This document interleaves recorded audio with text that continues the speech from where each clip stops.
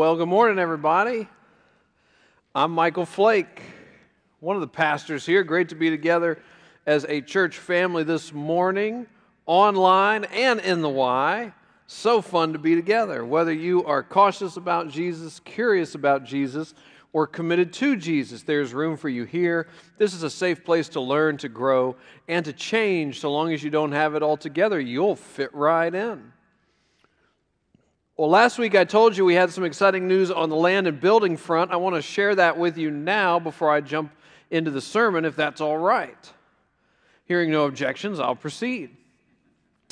So if you've been around for a while, you might remember that in the fall of 2019, we started a stewardship and vision campaign called Rooted. It was designed to buy the land on South Main Street and to fund the architectural work of a building.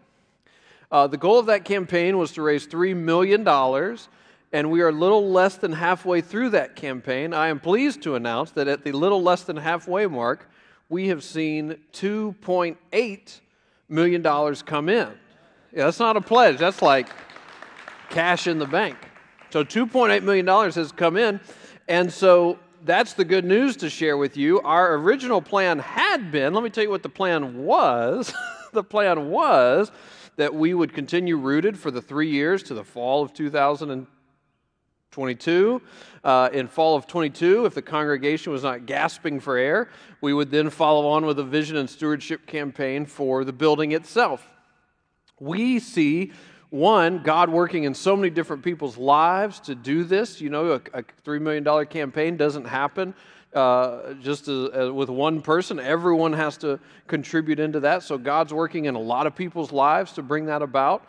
But the other thing we see is that God's opening a door for us through the excitement of the congregation. And so what we're going to do is we're going to end Rooted a year early. So we're going to end Rooted in the fall of 21. That's this fall for people keeping score at home. We're going to end Rooted this fall and start the vision and stewardship campaign for the building this fall. So we're going to move the whole process up by a year. We see God opening that door for us through the excitement of you guys, the congregation. So we're very excited about that. So what I would say to you is if you have a Rooted pledge, continue to just give faithfully towards that. And if when we get to the fall, you still have a Rooted pledge left, we'll just roll that into the building campaign. That'll be easy. We'll work out all the logistics. You could add another year to the building campaign if you needed to. We'll figure all that out. What I just want to do with you all is celebrate that the whole process has moved up a year because of your response to God and the excitement you've shown in your giving towards Rooted. So I say well done to each of you in a time where we could have been anxious and holding on more tightly. We're watching God shape us into more generous people towards His work in the world. So well done and well done. And now we've got some work to do. We're excited for the fall. Excited for the fall. The fall meaning the fall season, not the fall from 2 weeks ago where Adam and Eve ate the fruit. Okay, should clarify. Fall 21, that's what we're excited for. The sermon is this. So growing up, the pastor of my church, named Pastor Craig, the pastor of my church would ask us the question, does God care more about your character or your comfort? Does God care more about your character or your comfort? If you were going through a hard time or if the church was in one of those tough stretches, is a great reframing question, and you could almost predict when it was going to come. Does God care more about your character or your comfort? And sometimes God will push us beyond where we are comfortable because God has some important and redemptive work to do in us and to do through us. That does not mean that God does not care about our comfort.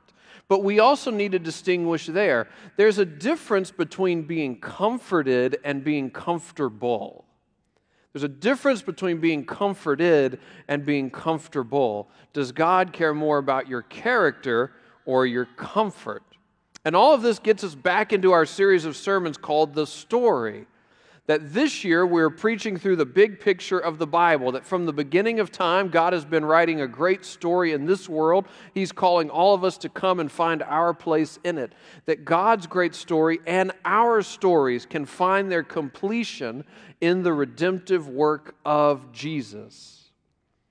We're trying to make the Bible seem not so big and intimidating, and so we also have some resources that go along with the story. You can find those on the website on lakeforest.org/Davidson. Or every week on Monday or Tuesday, we send out a weekly email that has what's happening this week along with the readings for that week. There's a reading plan. There's videos you can watch if you're not much of a reader. And then there's a kids' family reading plan. This is the week we move from Volume 1 to Volume 2, so we've officially made the first transition to Volume 2. If this is your first week with us, you can go back and read the Volume 1 reading plan if you want, or you can start at Volume 2. Volume 1 wasn't that long because it's only 4 weeks, so you could go back and read that, or just start with us at Volume 2. Either way, we want you to jump in with one of these plans. Thus far, we've watched God create the world full of beauty and order. We've watched humanity and all of creation be lured into rebelling against God. We've seen the painful consequences of that rebellion again and again, that you and I are flawed in a way that we cannot fix ourselves. And yet, as Pastor Flowers told us last week, God's redemptive plan is taking shape, and much like Noah's Ark, it's going to be something we could have never guessed. It's going to be big. It's going to take a while to come together, but it will be so expansive. There will be room in it for you and for me. I drew the short straw this week, and I have to preach the week after Mike Flowers was here. And so I'm going to get us into the life of Abram and Sarai, or Abraham and Sarah. This starts in Genesis chapter 12. Where God's redemptive plan begins to unfold. God's going to pick up some of the broken pieces and start to make a work of art. And he starts with 2 broken pieces called Abram and Sarai, who will go on to be called Abraham and Sarah. Let's zoom in on Abram and Sarai. They're regular old people, both of those, regular and old. They have no kids. They have a reasonable amount of possessions. They are imperfect, but in the way that you and I are imperfect. We're not on the FBI most wanted list, at least not yet. But they are prone to lying. They're prone to lusting. They're prone to laughing at God. It's not actually clear that they knew or cared much about God. And then one day this happened. This is Genesis chapter 12, verse 1. The Lord had said to Abram, "Go from your country, your people, and your father's household to the land I will show you." Genesis 12:1. The Lord said to Abram, "Go from your country, your people, and your father's household to the land I will show you." I don't know if you're a details person or not. There are not a lot of details in God's invitation to Abram and Sarai. Where are we going? How long will it take to get there? Is there a Taco Bell along the way? The Lord says to Abram, "Go, leave behind the life you know, follow me where I will lead you." What are Abram and Sarai to do? I think if they had consulted with Pastor Craig, he would have asked them, is God more concerned about your character or your comfort? Perhaps a different way to ask that question is there a way to follow God? Or we might say follow Jesus. Is there a way to follow God while staying in the driver's seat of your life? Is there a way to follow God while staying in the driver's seat of your life? Genesis 12 continues. God says, "I will make you into a great nation, and I will bless you. I will make your name great, and you will be a blessing. I will bless those who bless you, and whoever curses you, I will curse. And all peoples on earth will be blessed through you." All peoples on earth will be blessed through you. Well, that doesn't sound so bad. But again, where are we going? What are we doing? Where are you taking me? It's like God gave Abram and Sarai an almost blank sheet of paper and asked for their signatures. God's saying, sign on, and I'll start to fill in the details later. Agree to the plan, and then I'll start to tell you more about the plan. Follow me, and one step at a time, I'll show you where we're going. Would you sign that sheet of paper? I mean, you would really have to trust the person, in this case, trust the God that's going to fill in the details. Would you sign that sheet of paper? If you are a follower of Jesus, or if today or in the future you ever become a follower of Jesus, you have signed that paper. You have left behind the life that you knew to follow Jesus. And one step at a time, He is leading you, showing you where you're going. And so one of the most important verses of the Bible is Genesis 12:4. It says this, "So Abram went as the Lord had told him." So Abram went as the Lord had told him. In other words, here we go. Buckle in, strap on, here we go. God comes to Abram and to Sarai and says, leave the life you know and follow me to a place I will show you. God invites them to sign the almost blank sheet of paper, and He'll fill in the details later. And they sign it. They say yes. They say yes to God. They follow God. So God picked up the broken pieces of Abram and Sarai and began to make His work of art, and Abram and Sarai say yes. With what little they know about God, they trust God. You may be able to relate to that. With what little they know about God, they trust God. You would think there would have been chapters before this about how much Abram and Sarai trusted God. There's nothing. With what little they knew about God, they trusted God, and they signed on without fully knowing what they had agreed to. What they had agreed to, it turns out, is a covenant. This is the passage that Gail read for us earlier from Genesis chapter 17, a covenant. So feel free to follow along on your sheet of paper in the gym or online. You can use your own Bible or a Bible app. Some people I've heard are not doing the reading plan, they're doing the listening plan, which is your Bible app will actually read the passage to you when you're working out. I work out a lot. Or driving to work. Some people still do that, but the thing will read to you. That's kind of cool. I should look into that. I can watch the videos and have a computer read things to me. That's my speed. Today we're looking at Genesis 17, God's covenant with Abraham. When you hear the word covenant, what comes to mind? You might think like of an HOA covenant, a contract. Do this, don't do that. In a biblical sense, there's more to a covenant than just a contract. A covenant in the Bible is a pact.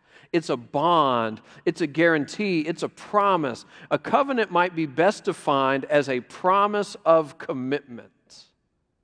A promise of commitment. A covenant is a promise. A covenant is a commitment. So a covenant is a promise of commitment. God's relationship with Abraham, God's relationship with Sarah is a covenant. The way God relates to His people throughout history, the way God relates to you is a covenant, a promise, a commitment, a promise of commitment. God says, I will never leave you nor forsake you. A covenant.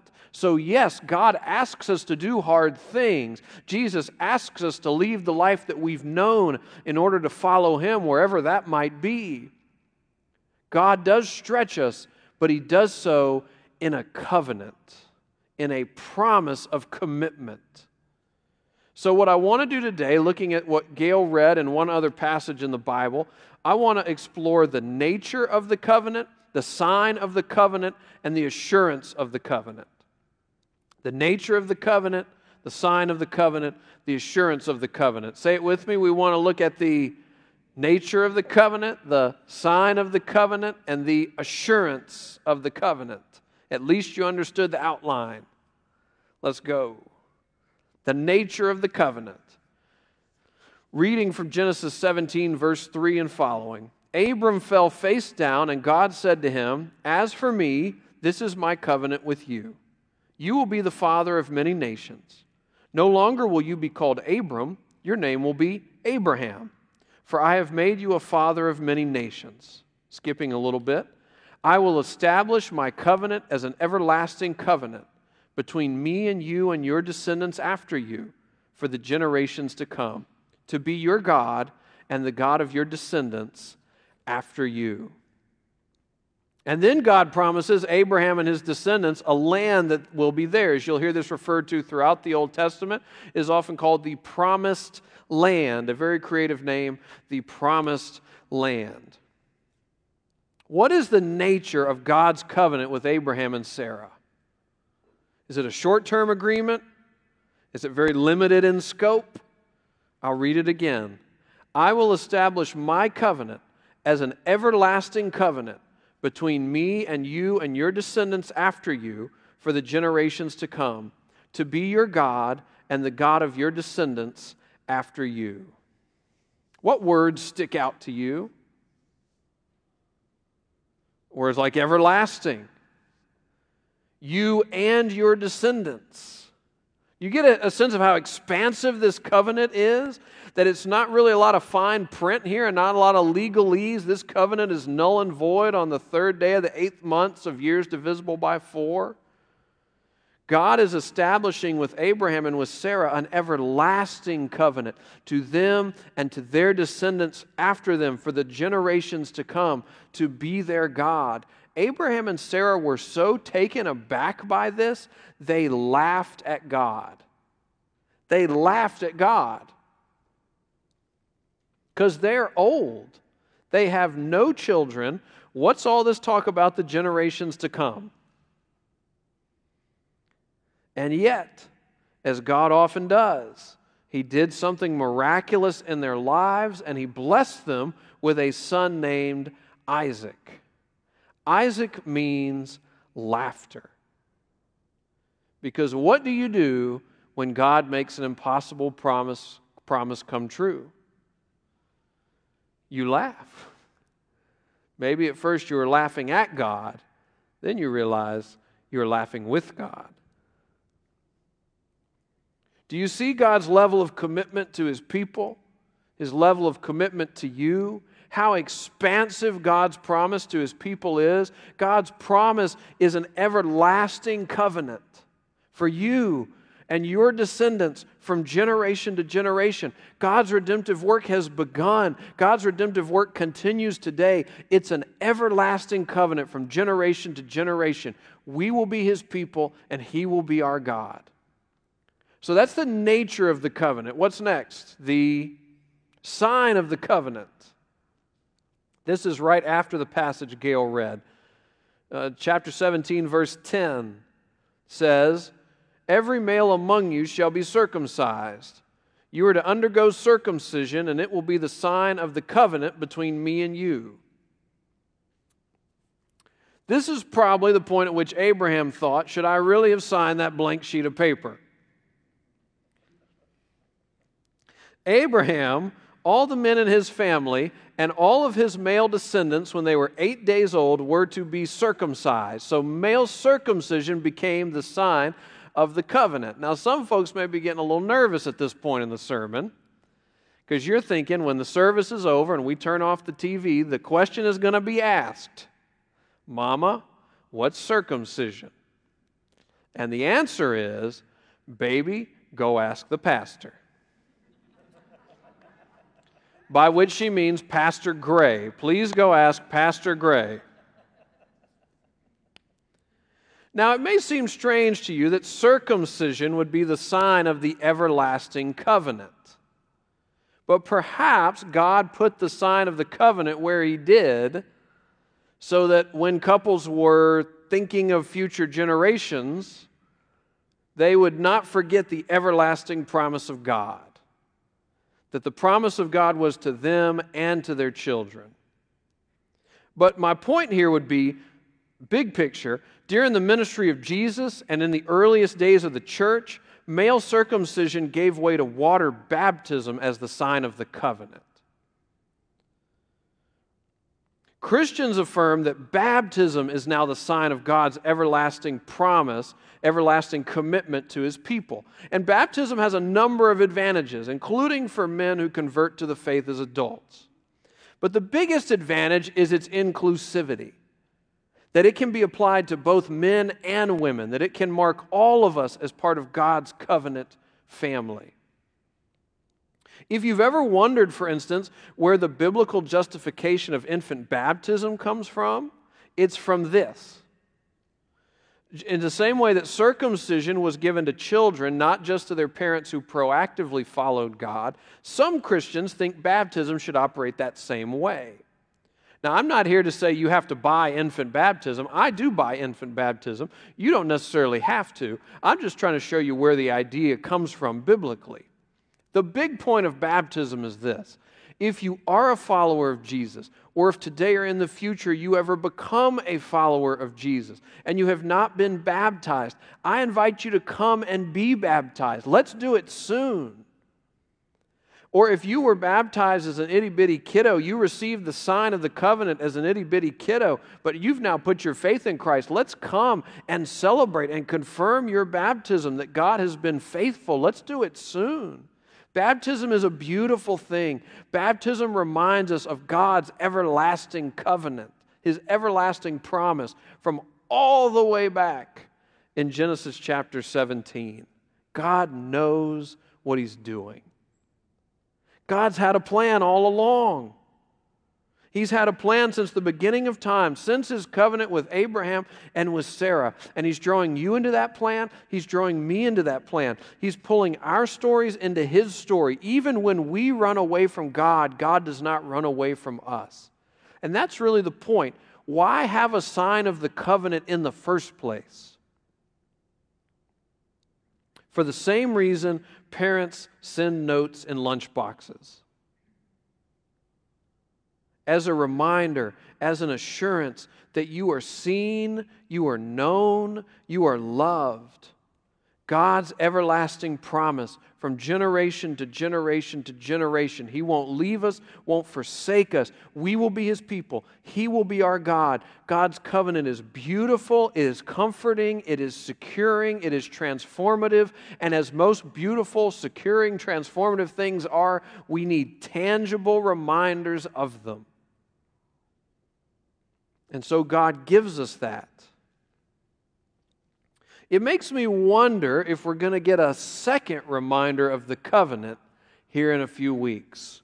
I guess we'll have to wait and see. I know the suspense is killing you. Hopefully you can sleep. It's at the end of February. Okay, so what's left? We've done the nature of the covenant, the sign of the covenant, the assurance of the covenant. Thank you. I did not want to forget this part. The assurance of the covenant. Genesis 17:9, God said to Abraham, "As for you, you must keep my covenant, you and your descendants after you for the generations to come." God says to Abraham, "As for you, you must keep my covenant, you and your descendants after you for the generations to come." So God's covenant with Abraham, with Sarah, with their descendants, generation to generation to generation. It's a beautiful thing, but it also requires something of us. And herein lies the problem. I am all for the covenant requiring something of God. But me? You? God promised His commitment to us. He would never leave us. He would never forsake us. He also asks the same of us, to never leave Him, never forsake Him. How have we done with our side of the covenant? Not so good. How often we leave God's path to follow our own. How often we ask ourselves, how far can I stray from God without having my life fall apart? So this is the assurance of the covenant. This is an odd little passage from Genesis 15:17. It says this, "When the sun had set and darkness had fallen, a smoking fire pot with a blazing torch appeared and passed between the pieces. On that day the Lord made a covenant with Abram." I'll read it again. When the sun had set and darkness had fallen, a smoking fire pot with a blazing torch appeared and passed between the pieces. On that day, the Lord made a covenant with Abram. That's the assurance of the covenant. Let's pray. Oh, wait, I'll explain it. Hang with me. Hang with me. In that day and time, as best we can reconstruct from history, kings and subjects had a way of entering into an agreement. They would, and this was a technical term, they would cut a covenant. What that meant was they would take a sacrificial animal and cut it into halves. And then they would put those halves on either side of a small ditch or a low-lying area so that the blood would run into the ditch. The subject would then walk through the bloody ditch as his way of guaranteeing he was good for his end of the bargain. Right? In other words, my blood be spilled if I don't keep up my end of the bargain. Now, there's no reason for the king to walk through the bloody ditch because it's pretty well assumed the king is already good for his end of the bargain. Only the subject needs to walk through. The closest equivalent I can think of in our modern world is when you close on a mortgage. If you've ever gotten to do this, or in the future you'll get to do this, when you close on a mortgage, they will bring you a stack of papers this tall to sign your life away. Now, the mortgage company doesn't have to sign a stack of papers this tall. It's pretty well assumed they're good for their end of the bargain. But you and I have to walk through the bloody ditch. So read the verse again. When the sun had set and darkness had fallen, a smoking firepot with a blazing torch appeared and passed between the pieces. On that day, the Lord made a covenant with Abram. So what happened there? God appears as a smoking flame and passes between the pieces. In other words, the king took the place of the servant. The king said he would be on the hook if Abram and his descendants could not keep up our end of the bargain. We already assume God is good for his side of the covenant, but now God has guaranteed he's good for our side of the covenant. If we fail to keep our half, if we fail to be committed to God, if we fail to be faithful in our relationship with God, then may God's blood be shed. God put himself on the hook for us, for you, for me.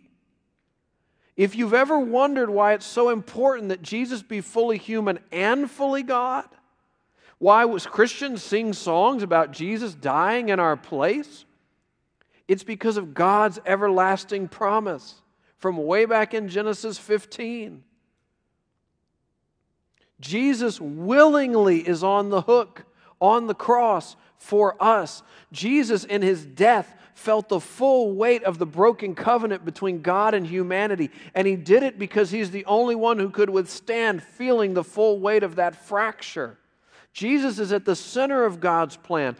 Even from way back in Genesis 15, he desires to be at the center of our lives. He is the completion of the covenant from way back in chapter 15 when God promised he would be on the hook for our inabilities to keep his covenant. For our inability to stay committed to him. Jesus is the completion of that covenant. He's also the extender of that covenant. Jesus shows us once and for all, the covenant is not just for the biological descendants of Abraham and Sarah. The covenant is also for the spiritual descendants of Abraham and Sarah. That through Jesus, people of all nations, all families will be blessed because of the covenant. That's what God told Abram back in Genesis 12. All families are going to be blessed through your family. Abram and Sarai were presented with this almost blank sheet of paper. and ask to sign, and God will fill in the details. You and I are presented by God with an almost blank sheet of paper and ask for our signature. Will we leave behind the life that we've known? Will we leave behind the life that we've known and go wherever Jesus might lead us? Are we willing to become the people He's asking us to be? What shall we do? Do we sign this almost blank sheet of paper? He'll fill in the details later? I would say, let the assurance of the covenant embolden you. Sign away with the assurance that your falterings, your failures have already been accounted for. Jesus was on the hook for you willingly, on the hook for me willingly. And through Him, there is always room for you in this expansive, everlasting covenant. So my question to you would be this: how would the assurance of God's everlasting covenant change you? How would the assurance of God's everlasting covenant change you? Or differently ask for some of us, how has the assurance of God's everlasting covenant changed you? How would or how has God's everlasting covenant and its assurance changed you?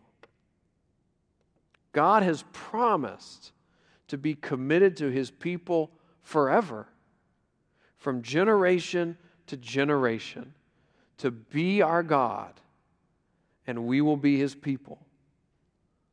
In fact, not only has He promised to do that, He made provision for that through His own sacrifice for the ways you and I fall short. What if it doesn't depend on us nearly as much as we think? What if you and I are invited to come and be changed in God's eternal embrace? Come and be changed in God's eternal embrace. Invite one more person to join you to come and be changed in God's eternal embrace. Does God care more about our character or our comfort? I think I'm finally ready to answer the question. I was asking it so many times as a child. Maybe God's desire for us is to be deeply comforted by His sacrificial love. To be deeply comforted by His sacrificial love, so that we might then join Him in the hard work of transforming our character. What if the first step is to be deeply comforted by God's sacrificial love, so that we might then join Him in the hard and transformative work of changing our character? Just a thought. Think about it, as Pastor Craig would say. Let's pray together.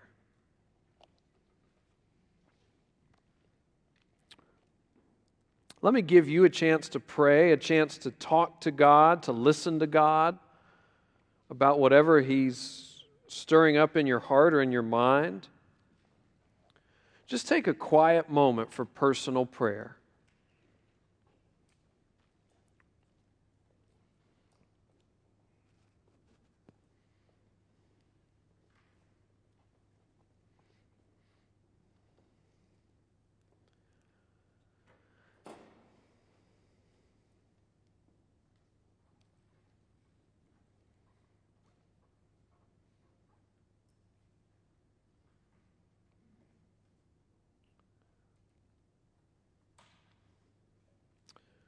Lord, I thank You for our church family, gathered online, gathered here at the YMCA. And I'm struck that yet again, You know what You're doing. You have a redemptive plan that is working itself out in our lives and in this world. And it doesn't always make sense in the moment. But in retrospect, sometimes we see it more clearly.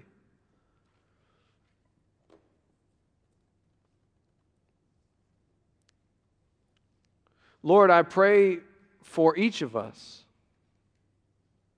that we would follow in the footsteps of Abraham and Sarah, and we would say yes to you.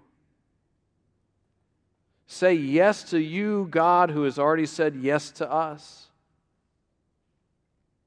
I pray that we would stop running away from your sacrificial love, that we would cease feeling like we have to earn your love and favor. And instead, we would settle down into this everlasting promise, this everlasting commitment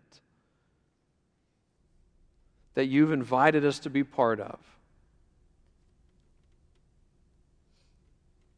And Lord, I pray that comforted by your love, you would change us.